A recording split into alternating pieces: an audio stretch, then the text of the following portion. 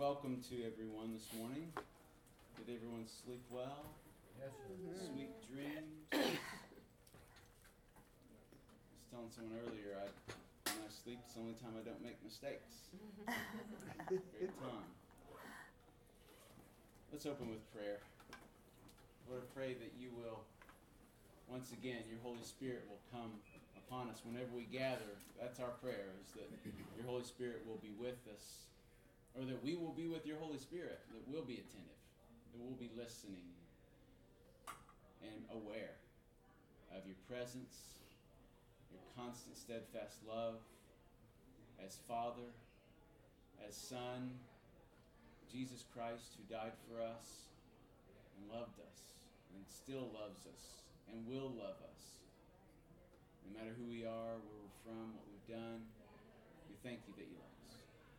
We thank you, Holy Spirit, for being here. I pray that you will pour through me a gift of teaching to guide our thoughts, but also to be open to the new thoughts that this gathered congregation this morning will have as well.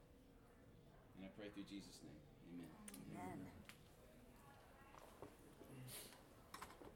Well, yesterday we had 1 point, and today there'll be only 1 point. And yesterday's point was that God changes lives. And specifically, we talked about one way God changes lives through Scripture. Churches reading Scripture together.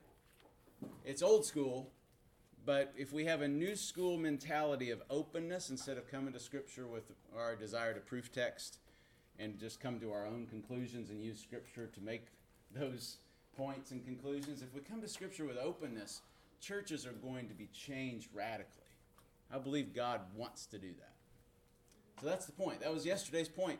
And I meant to bring these yesterday, so I'm going to pass these out as a part of yesterday's, and I'll just hand these, but you can hand them to the rows. And that just tells a little bit more about what we spoke about yesterday, the Bible Project, and it'll be a good distraction from the next 5 minutes as I'm talking that you won't hear what I'm saying. And so that's just something for you to take with you. You can check the website out. There's also a website here, and you can check all those resources for the Bible Project. If you'd like to join us or do something similar, the whole idea is to encourage our churches to read the Bible. Read the Bible in Bible classes, and you'll be revolutionary. Instead of just exchanging our opinions and spending 20 minutes on prayer requests, and which is good. We should be praying together and requesting of each other and God. But read the Bible and be in Scripture, and Scripture is meant to show us God, point us to God, and change our lives. So that was the first one. God changes lives when churches study Scripture, read Scripture.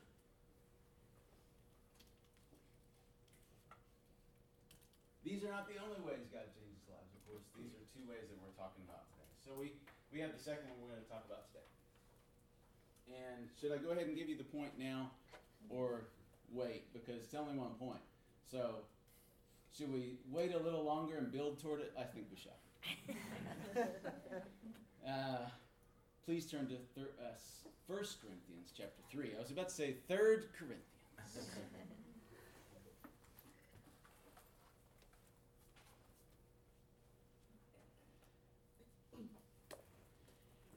It's good to have Harriet and Justine from Uganda with us, and one of the things that they tell when they're talking about their work is how in Uganda they don't have automatic flushing toilets, and here we have automatic flushing toilets. But I also notice in the Pepperdine toilets there's a little 1 drop and a 3 drop, and I thought on other toilets there was a 1 and a 2.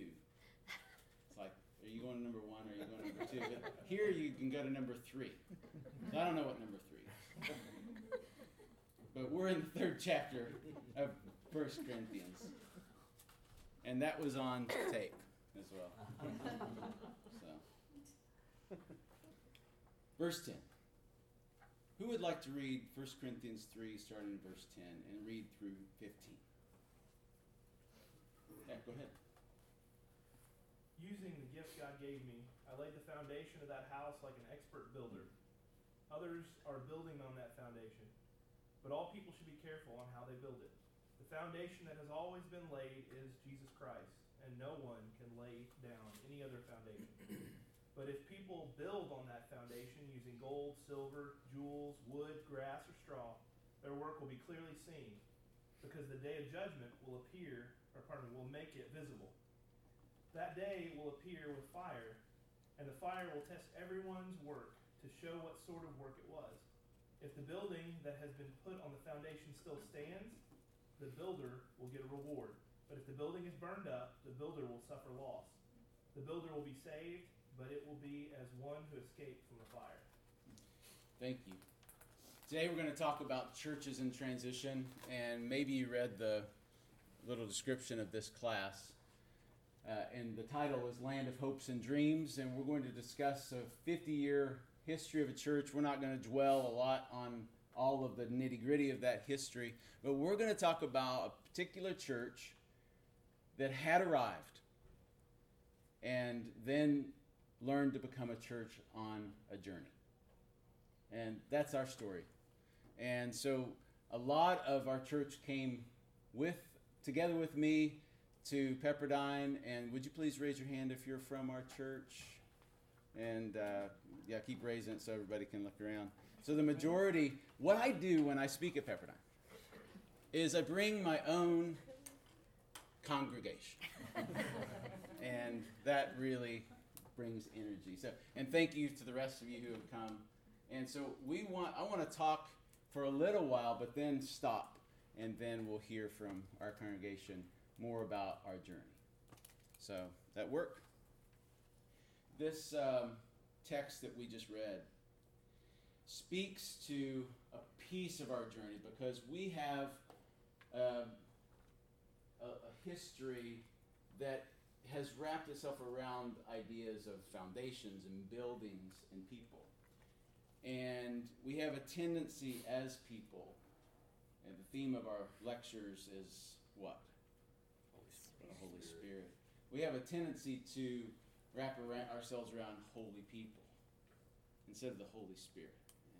And we love each other, and it's kind of hard for us humans to draw the line between believing that one another are, we should be following this person, we should be following the Holy Spirit. But we believe, and this is getting to the point that's going to fill in that blank. We believe that the Holy Spirit is leading our church. And we believe that churches who follow the Holy Spirit will follow the Holy Spirit's prescription. And so nothing that we say today is intended as a prescription for your church. It's just a story about some people who are on a journey with the Holy Spirit. That's it. And so the rest of this text of Paul speaks to that. Verse 16, who would like to read verse 16 of 1 Corinthians 3? Okay, John? Don't you realize that all of you together are the temple of God, and that the Spirit of God lives in you? God will bring ruin upon anyone who ruins this temple. For God's temple is holy, and you Christians are that temple. Stop fooling yourselves if you think you are wise by this world's standards. You will have to become a fool so you can become wise by God's standards. For the wisdom of this world is foolishness to God. As the scriptures say, God catches those who think they are wise in their own cleverness. Wait right there. Thank you, John. Before you read the next line. When we talk about the temple of the Holy Spirit in youth group class, what are we usually wanting to talk to them about?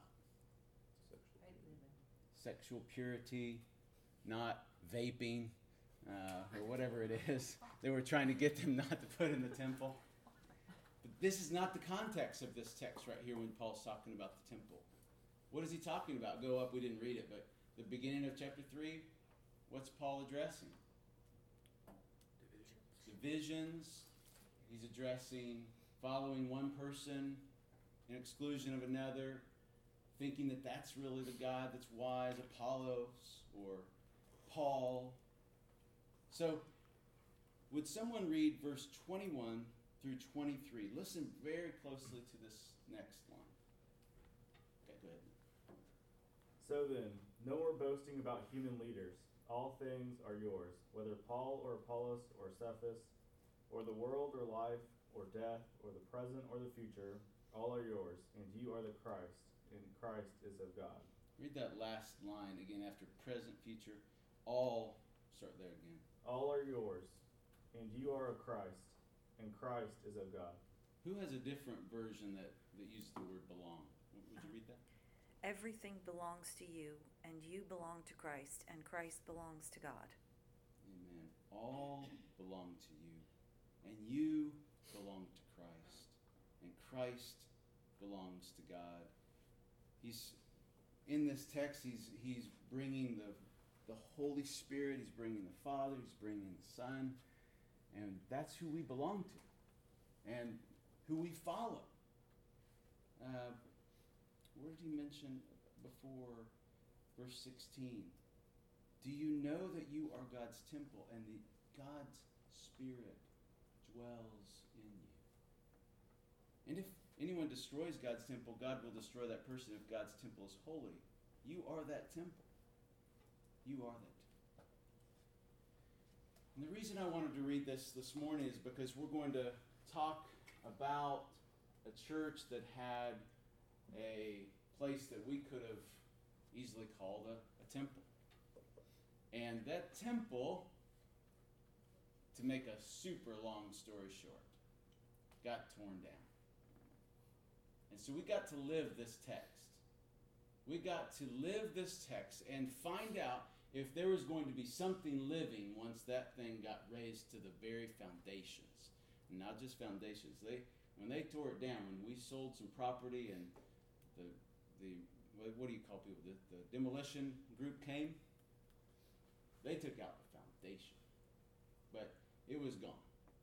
And so my point is, what was going to be left when that church physical structure got torn down? That's Paul's point. He says right here, he's making this analogy of a building. Whenever a builder lays a foundation, someone else builds on it. He's talking about the whole thing with Apollos and Cephas and all that. But he said, each builder must choose with care how to build on it. For no one can lay any foundation other than the one that has been laid. That foundation is Jesus Christ. David Vaughn, where else have we seen that verse at Harding? I believe it's on the building there, It's on the old Bible building. It's on the Bible building. Yeah. David knows that. No other foundation, and it's some strange King James version. I always walk by and I would read it and go, does not make sense, but they chiseled it, so it started with other foundation can no man lay than that which is laid, which is Christ Jesus.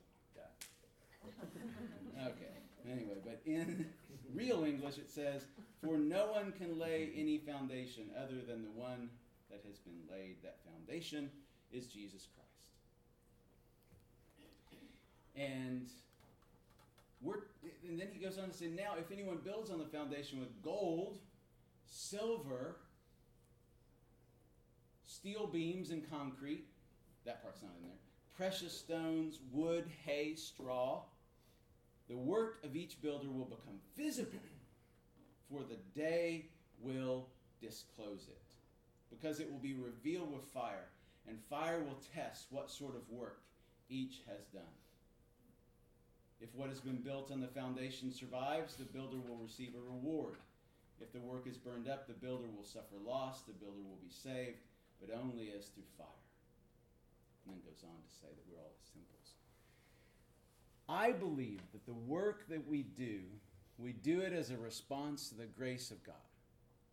And that work that we do will somehow, through the refining fire of God, that comes to destroy evil in the life to come, that the good we do will live on in the world to come. And so everything you do to love, everything you do to point people to Jesus, everything you do to serve, every beautiful thing you build, John, will have worth in the kingdom. Does that mean that if something like a church building gets torn down, that it was of no worth? No. But the things that were done there, the good that was done, the lives that were changed, people would say about our church when we had to make a decision. Again, a long story I'm not going to belabor, but when we had to make a decision to get out of debt, to sell a property in a building, when we had to make that decision, people would say, I baptized my children there. And I would say, I did too. I baptized my 3 children in that baptistry. And then they said, well, I got married there. And there's funerals there. And there's strong emotions tied to that place. And it's very, very difficult to see it torn down. But what we'd say was that we still were baptized there. We still were married there. We still had those relationships there. Those things live on. The church survives. The church may be torn down, but the church is not the building. How many of you were taught that when you were growing up, as I was? I was taught that when I was growing up. My parents kept saying, in fact, to this day, my parents will not say they're going to church when they are going to the particular building that they're talking about. They will say, we're going to the building. We're going to the building to have a potluck or to have a Tuesday night meeting. Okay. That's my parents' way of remembering to say, we are the church. And we are. We are, in verse 16, don't you know that you are God's temple? Temples of the Holy Spirit. And so with confidence, we walked away from that property. The youth group took a cross that was the front of our congregation, 7-foot cross, and together walked it down the sidewalk to the new place that we had rented, church office. And then we decided to rent a school and worship there. And so we confidently walked away saying, we know that we are the church, that we are his temples, and the Spirit is leading us. So God changes lives when churches, as we talked about yesterday, read Scripture. And when churches, what do you think this blank is? I'm not even sure the people that came with me are like, what is he going to say? I was going to say, like, you're the teacher, just tell us. When churches pray. And I want to tell a couple of stories about how the Holy Spirit led us. And as a reminder for me to say this and not to miss it, to whatever you hear in this story today, one of the reasons I'm not going into nitty-gritty details is it doesn't really ultimately matter. God gets the glory for whatever he wants of the glory, right, for what happened in our church, and God will get the glory of whatever happens in your church. And we were a church that had arrived, but we had arrived, we thought, we had a lot of debt. 35 years we've been in debt. And so one of the things we wanted was to be free from that. And so we were able to, through a long series of events that included a lot of prayer and a lot of asking God for guidance. And I'll give you one example of that, and then maybe it will lead into other examples that the Journey congregation can tell. I remember many years of talking about our money and debt and building, and it became what was the center of the conversation. So that, in a sense, we were in a temple that was not the focus of us being the temple. We were in a place that was, in a way, an idol temple. That's one way to look at it. It's not the only way to look at it. That place was a great, like all of our church buildings, it's a place of where holy things happen. but it had become overwhelming for a declining church. And that had been going on for years. And I remember the smudge mark on the conference table where one of the elders put his head down and his forehead, and he said, "We can't do this anymore, this debt." And I remember asking, "What's your plan?" And I knew that there had been many plans over the years to try to get rid of debt. And I'll never forget the answer that he and the other elders agreed with. "We don't have a plan." And I said, "Okay. But God does," they said. "And if God does, then the church can't help but get behind it." And I never imagined, and we always even thought in our conventional wisdom that the church would not get behind debt reduction. But they did. And the Holy Spirit led a church to get behind it. And some of the people that are here today were part of a group called the Mountain Movers, who we believe that God can move mountains. And prayer would lead us to whatever answers that we needed to come to. We just knew that we wanted to be free from Egypt. We just knew that we wanted to walk through the Red Sea of debt to a promised land. Maybe we thought there was some promised land out there, but what we found out was that we're ever on a journey. And another group ended up being all ladies who named our church, called our church The Journey. And that solidified it. It was like we'd come from a place where we were enslaved to debt, and we thought we'd arrived, to now we're ever on a journey. It's one of the reasons our church likes to travel together. We take it fairly literally. In 2 years, we're planning to go to the Holy Land together. We've even been joking this week about chartering a bus next year for Pepperdine.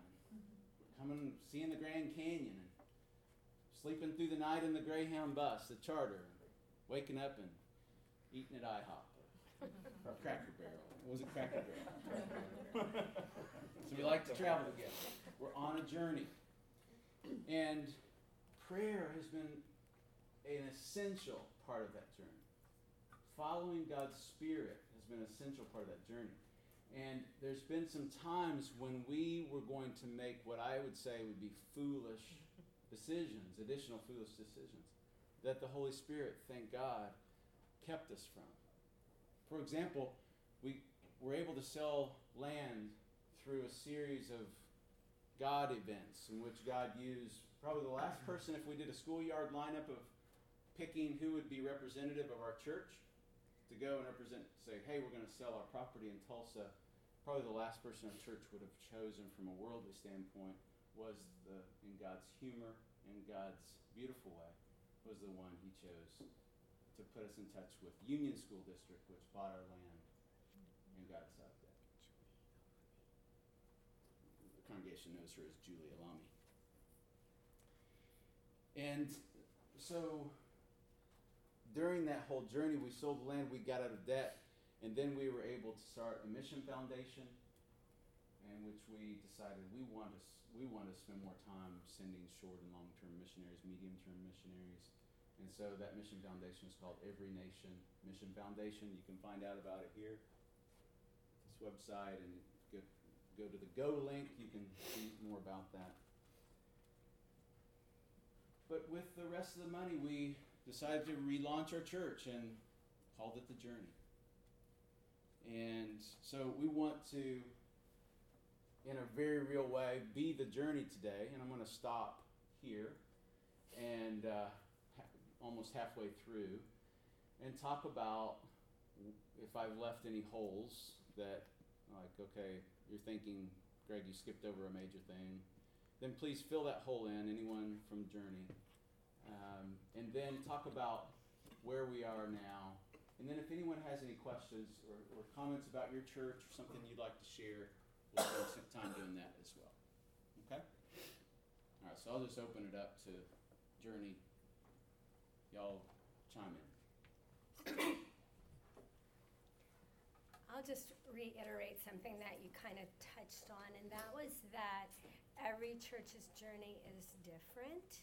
And so, we don't have a pattern of what we think churches should do. But an example of that is that we were at a little retreat with the staff, and one of the people that was there was a member at another church, and they wanted to get out of debt. And so they did this amazing fundraiser thing, and they got out of debt. And so we were like, that's it. And that's where the mountain movers. We were like, we can do this. We want to just raise money. And so all of these people came together as a group, and Beth can speak better of this. But I just want to say that, although it made a big dent, was not what helped us the most. And so that, I just want to reiterate that every story is different. I mean, that was a great time. It brought people together, and they had a common goal. But God chose to sell our building and not save it. So that, I just wanted to make that point, but Beth may have more to say on that. I think something that I've been thinking about, reflecting on Mountain Movers and all the little things we did that raised a lot of money in one sense, thousands of dollars, which is a significant thing, but when you're looking at millions of dollars of debt, it's a small piece. But people sold their gold. They donated their necklaces and sold them and gave the money to us, $200. And it was so participatory. It wasn't the leadership said, we're going to get out of debt. Here's our plan. Everybody was involved. It wasn't everyone just saying, okay, well, Even children. let us know when we're there and, we'll celebrate with you. The children were selling things and making things, and people were making jelly and, selling off land that they had, and it just, everybody had a role, and we valued all of those roles. We didn't say, that's not really enough. That $100 is not really going to take care of it. Like, thanks anyway. And what that illustrates to me is we were all willing to open our hands, because that was a key moment when we stopped grasping what we thought God wanted to hold on to. Building, gold, our energy. I just don't have energy for this. Open your hands and ask God if He will give you the energy or the money or the land. And another way, Beth referenced the youth group selling jam. Jacob, my son, at the time was 9th grade. He ran 400 miles, got sponsors to raise $1,000 on $1.3 million of debt. And it wasn't, to him, how could he know that wasn't even enough to pay that month's interest on our loan? And it makes me sad, but in another way happy, that Jacob too, like all the rest of the examples Beth gave, was willing to say, I can give something. And I can think creatively. And to me, I'd much rather have had my children grow up in a very difficult environment of a declining church where they're participating in the life of a church, whatever it is, whatever trouble, rather than a consumeristic youth group that just hands the kids everything. Yes, ma'am. When that happened and then the choice was made to go ahead and sell, did those people feel like betrayed or hurt that their contribution ended up just getting blown up? Yeah, that's a great question. Very great question. Because when we were trying to get out of debt, we weren't talking about selling the building. We were just trying to pay off the debt, right? Y'all remember that? We didn't intend to sell our building. We just wanted to pay off debt and say, okay, we're free and clear of that $12,000 a month bank payment for a church of about 250. So it's a lot. How many of your churches are in some kind of debt that you know about? Raise your hand. I'm looking at this side of the room. There's 4 of you, and all of you raised your hand. Let it be noted. Okay, let me look at this side of the room. Oh, goodness. So everybody in the room has been in a church where there's debt. Now, I'm not saying that debt is bad. I mean, maybe one of you is a banker, and I apologize. Debt is not bad in itself. Debt is a great tool. Debt is something that is uniquely to a wealthy country like ours. A lot of countries, you don't have debt. You don't have the ability to have credit. And that harms, it's hurtful to a lot of people who can't get homes and things. So talk about that, maybe one one or more of you in your church, is it something that weighs on you or your congregation? And maybe give an example of a way that it does, that it affects your decision making. Well, we were growing at our congregation, and we needed to build more, space, and we couldn't until we paid our debt off. And so then it's almost like you have this noose around your neck. You realize you can't do anything until the debt's paid off, because you can't accumulate any more debt until it's done. And it was hard for us. We finally just sat down and started praying as a church family, and then brought it before the congregation, started begging, as best you can, saying, please, if we want to do. Yeah. What we ended up doing, our story was we paid our debt off, and then we said we're going to go out on a limb here and do it in stages.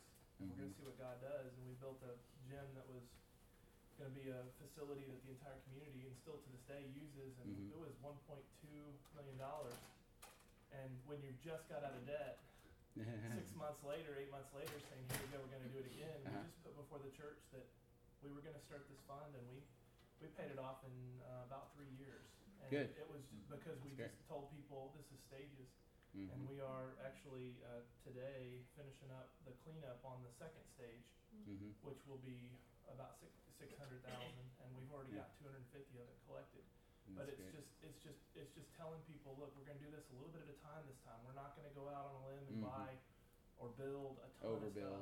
And we tried to move. We tried to sell and move, and it just fell through at the last minute. Yeah. And we felt like God wanted us to stay because our community needed us to stay. Right. So our facilities can be used every single day by the community. We're just going to play half court until. Exactly. Okay. But it's like a noose around your neck. Noose around the neck. I mean, that's grow. a good image. You can't grow Bad unless image. you build a little bit more to house the people that need to be there. Yeah. Thank you. Anybody else like to give an example? We were part of a new building campaign when we first moved to southern New Jersey, and the initial budget was over $5 million to build the building. The church had already bought the property, and they were doing it in stages. We started the building project, but what the elders did was we cut out $2 million out of the project and raised another $2 million. So, and we've been paying it off, but now we're under $1 million. In New Jersey, the numbers are a little bit more higher. Okay, what you're saying, what you just said, doesn't sound like a lot of debt to me, but New Jersey, it's a different culture. So, but the conversation, it hasn't started, but it's going to. We're in decline, and it's kind of there. Yeah. Some of us see it. And some of us don't, or don't want to admit it. Yeah. But And it I'm affects with you. I mean, if it was me, I would. Let's do it. Let's get on the journey. Let's get going. Yeah. And it does affect your decisions, because you think, okay, if we make a decision that makes this person who gives a lot of money mad and they leave, those are the kind of things that we decided, let's make decisions that are the right thing that the Spirit is leading us to do. And that's what being debt-free, one of the benefits is you can really decide this may not affect us as much as if we were in debt. Yes, ma'am. I was just going to ask you, what did you mean when you say that your church is in decline? What are you talking about? I'm talking about a 20-year, 50-member a year decline. It's a decadal decline that you can graph. That's been happening since the 90s. Okay. Yeah. And the reason I read this text is because it's a parable of what can happen when you build something that has a lot of focus on a person and a building, and then what happens when that person leaves? What happens with that celebrity figure, that person that's kind of a central figure, leaves and or is diminished in some way? And there's other churches like that we can see in our state and other states that kind of keeps happening. That doesn't. I don't know the answer to that, but I just see it happening over and over. So what should we do? And one of the things that I'm committed to doing is I told the church I'm committed. I'm submitted to the elders, and I'm not your celebrity. I'm not your idol. I don't want to be. I want my soul to be saved. So being idle is not a good way to get your soul saved. So I want to point you to Jesus, and I want all of us to point each other to Jesus. And I'm not saying that any other preacher, any other meant to do that, and they didn't. They were all Jesus pointers like me, and all had probably said the same things. But being very self-aware of that, I think, is important for churches, and in every decision that's made about. Did I answer your question? I'm not sure if I answered. Yes, because it can. You did, because it can mean different things to different people. The idea of the church being in decline.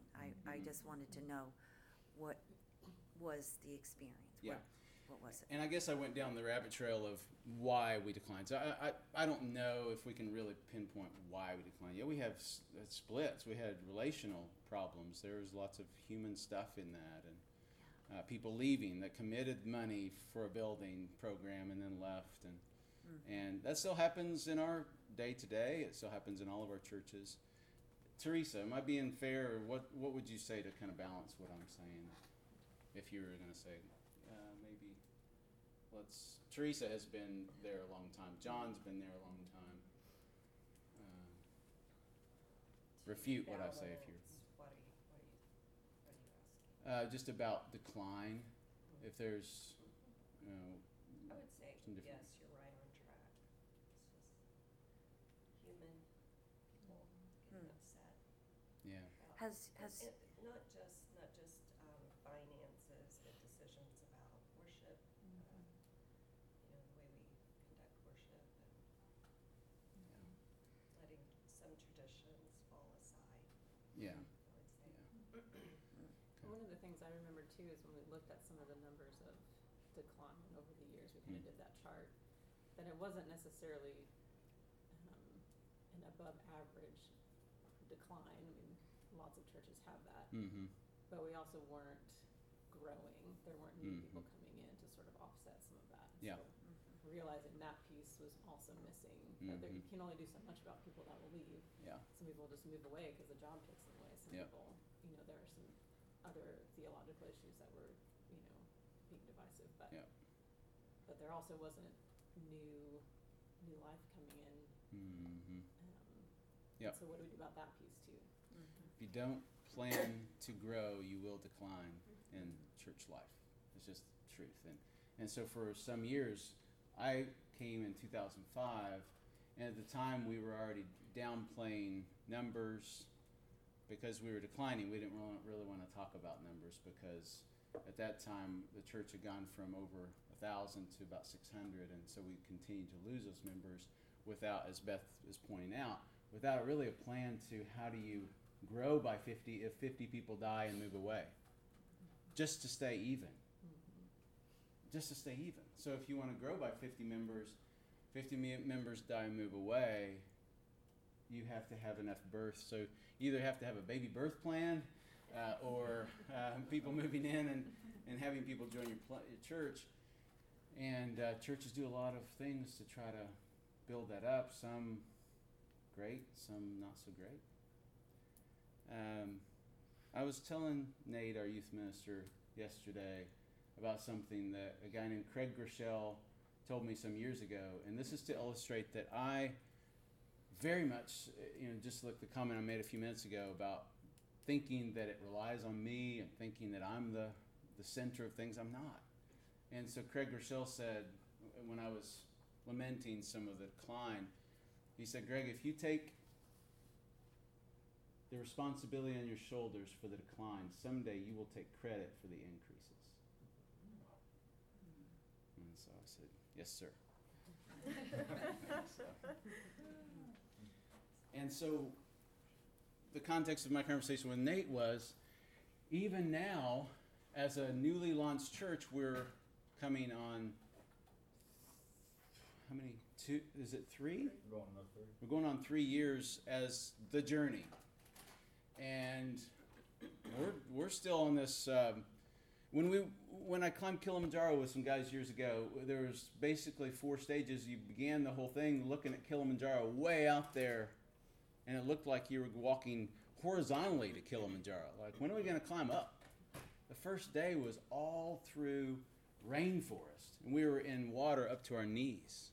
I was like, I didn't sign up for walking through water up to my knees to climb Kilimanjaro. And we're not even going up anywhere, just gradually through water.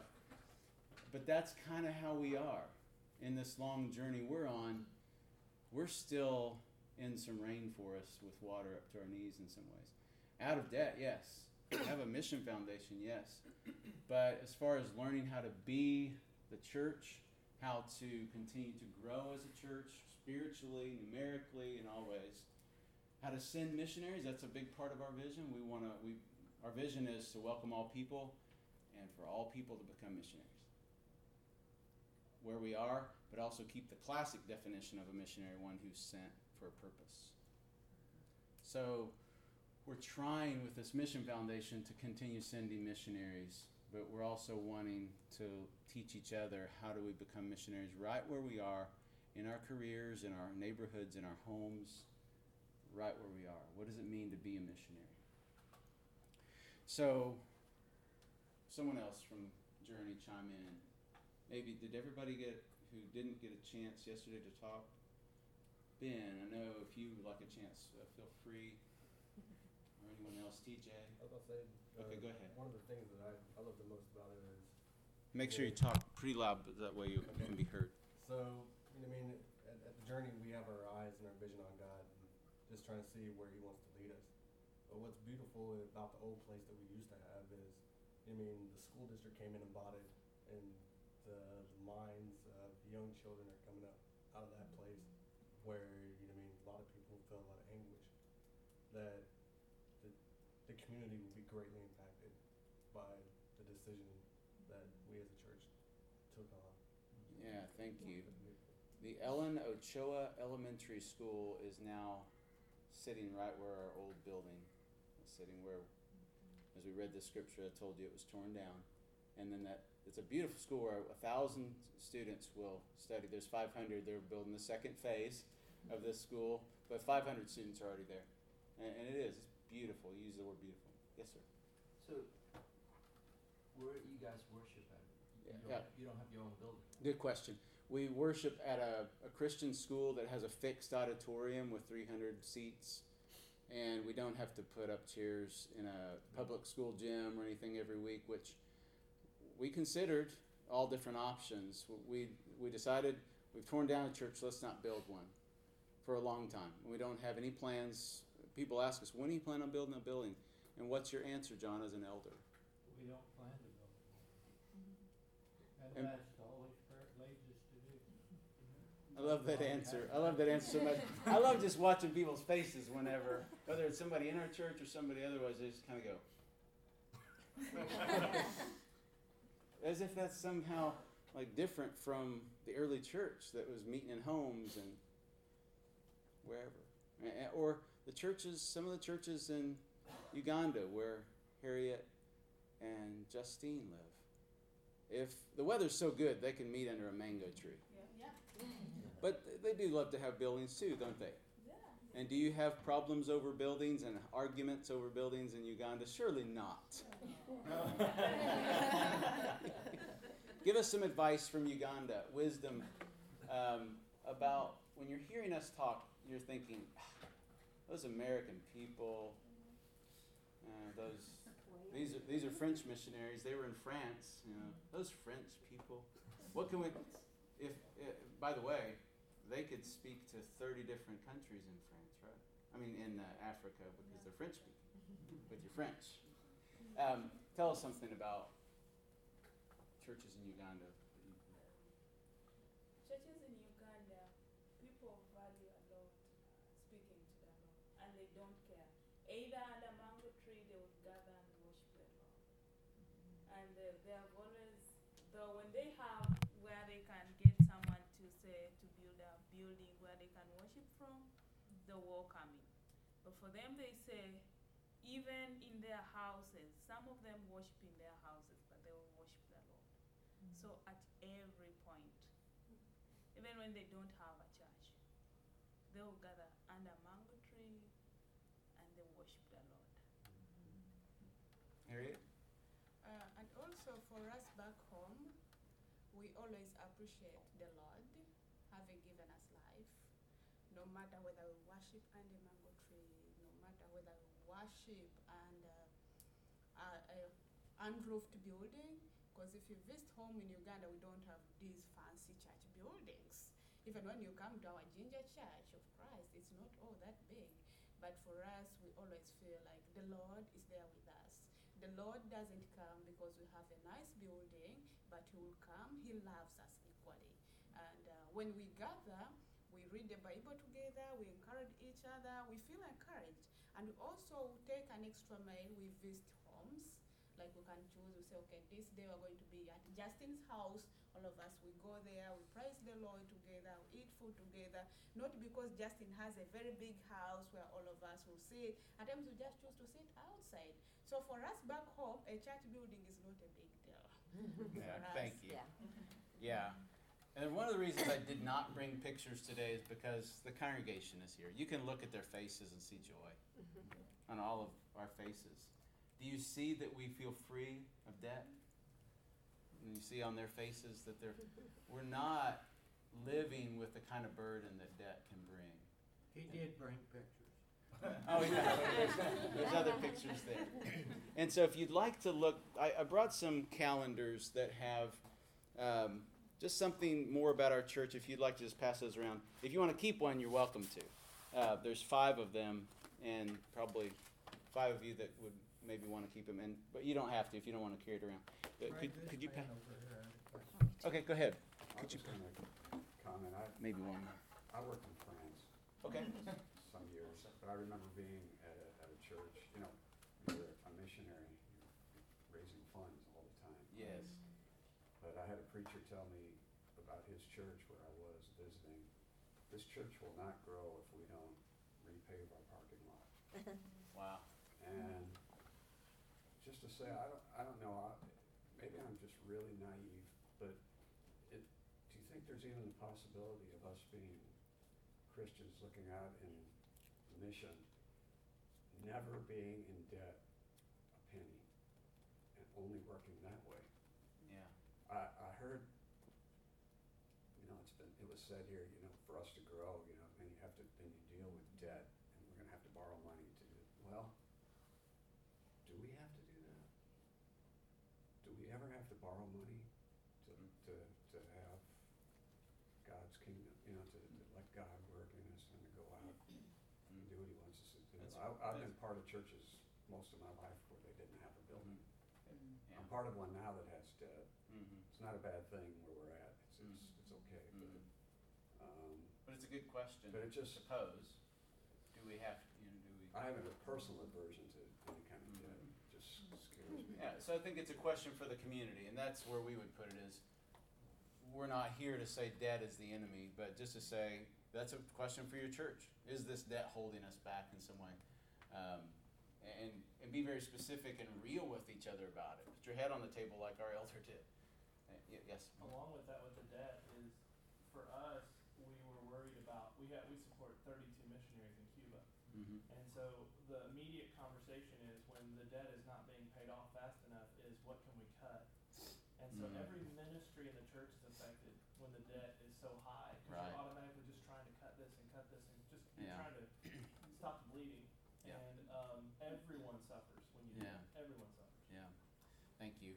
Well, let's talk for the last few minutes about the kind of church we are. That's why I gave you those calendars. And you can kind of see some pictures there. Yes, we did bring pictures. I guess they're just in paper form. We now think that it's okay to keep track of numbers, baptisms, those kind of things. It's just one of the things that when you're in decline, sometimes you just lose track of that being important. But the journey we're on now is one in which we believe that all people are welcome, and that's a very, very important part of bringing people along the journey. When we put our sign up, it says, did you have something? I just want to add that Go ahead. we are looking at numbers, but you also celebrate wins. Yes. So it's not just, this many volunteers or this many, but it's, wow, this volunteer. So that's celebrated. Yes, next steps. Yes. And that's what I was going to add. I think the definition of grow for the journey has changed. Mm-hmm. It's not, I mean, are we growing in numbers, or are we growing disciples? Are we growing someone's heart? And I mean, because let's face it, whether you're in debt or not in debt, a church still needs money to pay their staff. We pay rent. This is our finance person. and so you have to have those things. It's whatever you call it. Yes. But I think redefining growth and what that means for you is, I think, been really key for the journey. Yeah, it's more important for us to keep next steps of people on discipleship. We actually do that now. Every week in our staff meetings, we ask each other, what next steps are you seeing people take, and are we taking in discipleship? And we actually keep track of it on a database, by name, by what step they're taking, whether it's a child or an 80-year-old who went on the first mission trip, or whatever that step is. We're keeping track of people's discipleship and those or wins and celebrating those things, and that's a cool thing. So welcoming all people, keeping and encouraging next steps. Our communion is a very open communion in which we model it after the table of Jesus, and we welcome all people. If you're in the room and we've mentioned the name of Jesus and you haven't left the room kicking and screaming with your hands over your ears, then we believe you're a good candidate for being welcomed at the table of Jesus, because that's what Jesus did when he was on the earth. And so whatever church you're from or not church, before you're baptized or after you're baptized, let's share this bread and cup together, and you are welcome. That's a key part of what we do. We have a family time, which we open the mic, which took us some years to get used to or to even be willing to do. At the end of our service, we invite people, anyone, to come and share a prayer request, celebration, something that would encourage others. So the environment is one of openness to the LGBTQ community. We mean all people when we say we welcome all people. So that's the journey, and I want to end with a song that is the title of today's class, Land of Hope and Dreams. And it's by my favorite rocker, Bruce Springsteen. And the lyrics of the song, when I first heard it, moved me so much. And I hope you can understand the lyrics when Springsteen starts talking about a train. And that's what we are on. We're on a journey. The metaphor he's using is a train. But we believe what he's saying is what should be true of our church, that all people should get on board. Now, you'll hear the words, I think, as we play it.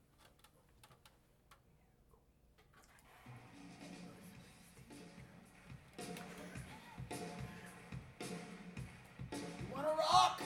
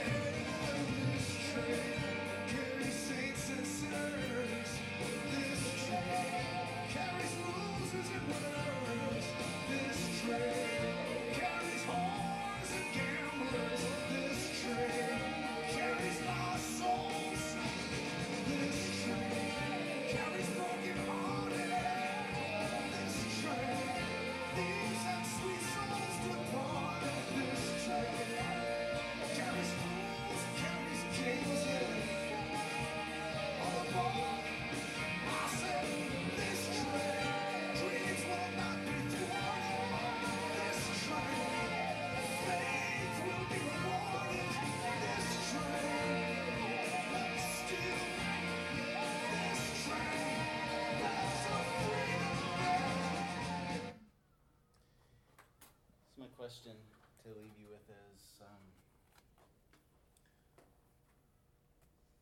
if your church is a train, and we started with a metaphor of a foundation, but now we move to a different metaphor. We're on a journey. If your church is on a journey, and your church is a train, who does your train carry? Saints and sinners, losers and winners, whores and gamblers, lost souls. That's what we want our church to be. And one of our shepherds said many times, this is the church I've always dreamed of. And I hope that that land of hope and dreams, I hope your church can be the church that you've been dreaming of, because it's the church God's dreaming of. May God bless you and keep you. May the Lord make his face shine upon you and all of your church. May the Lord turn his face toward you and give you shalom, give you great peace. Thanks for coming today. God bless you.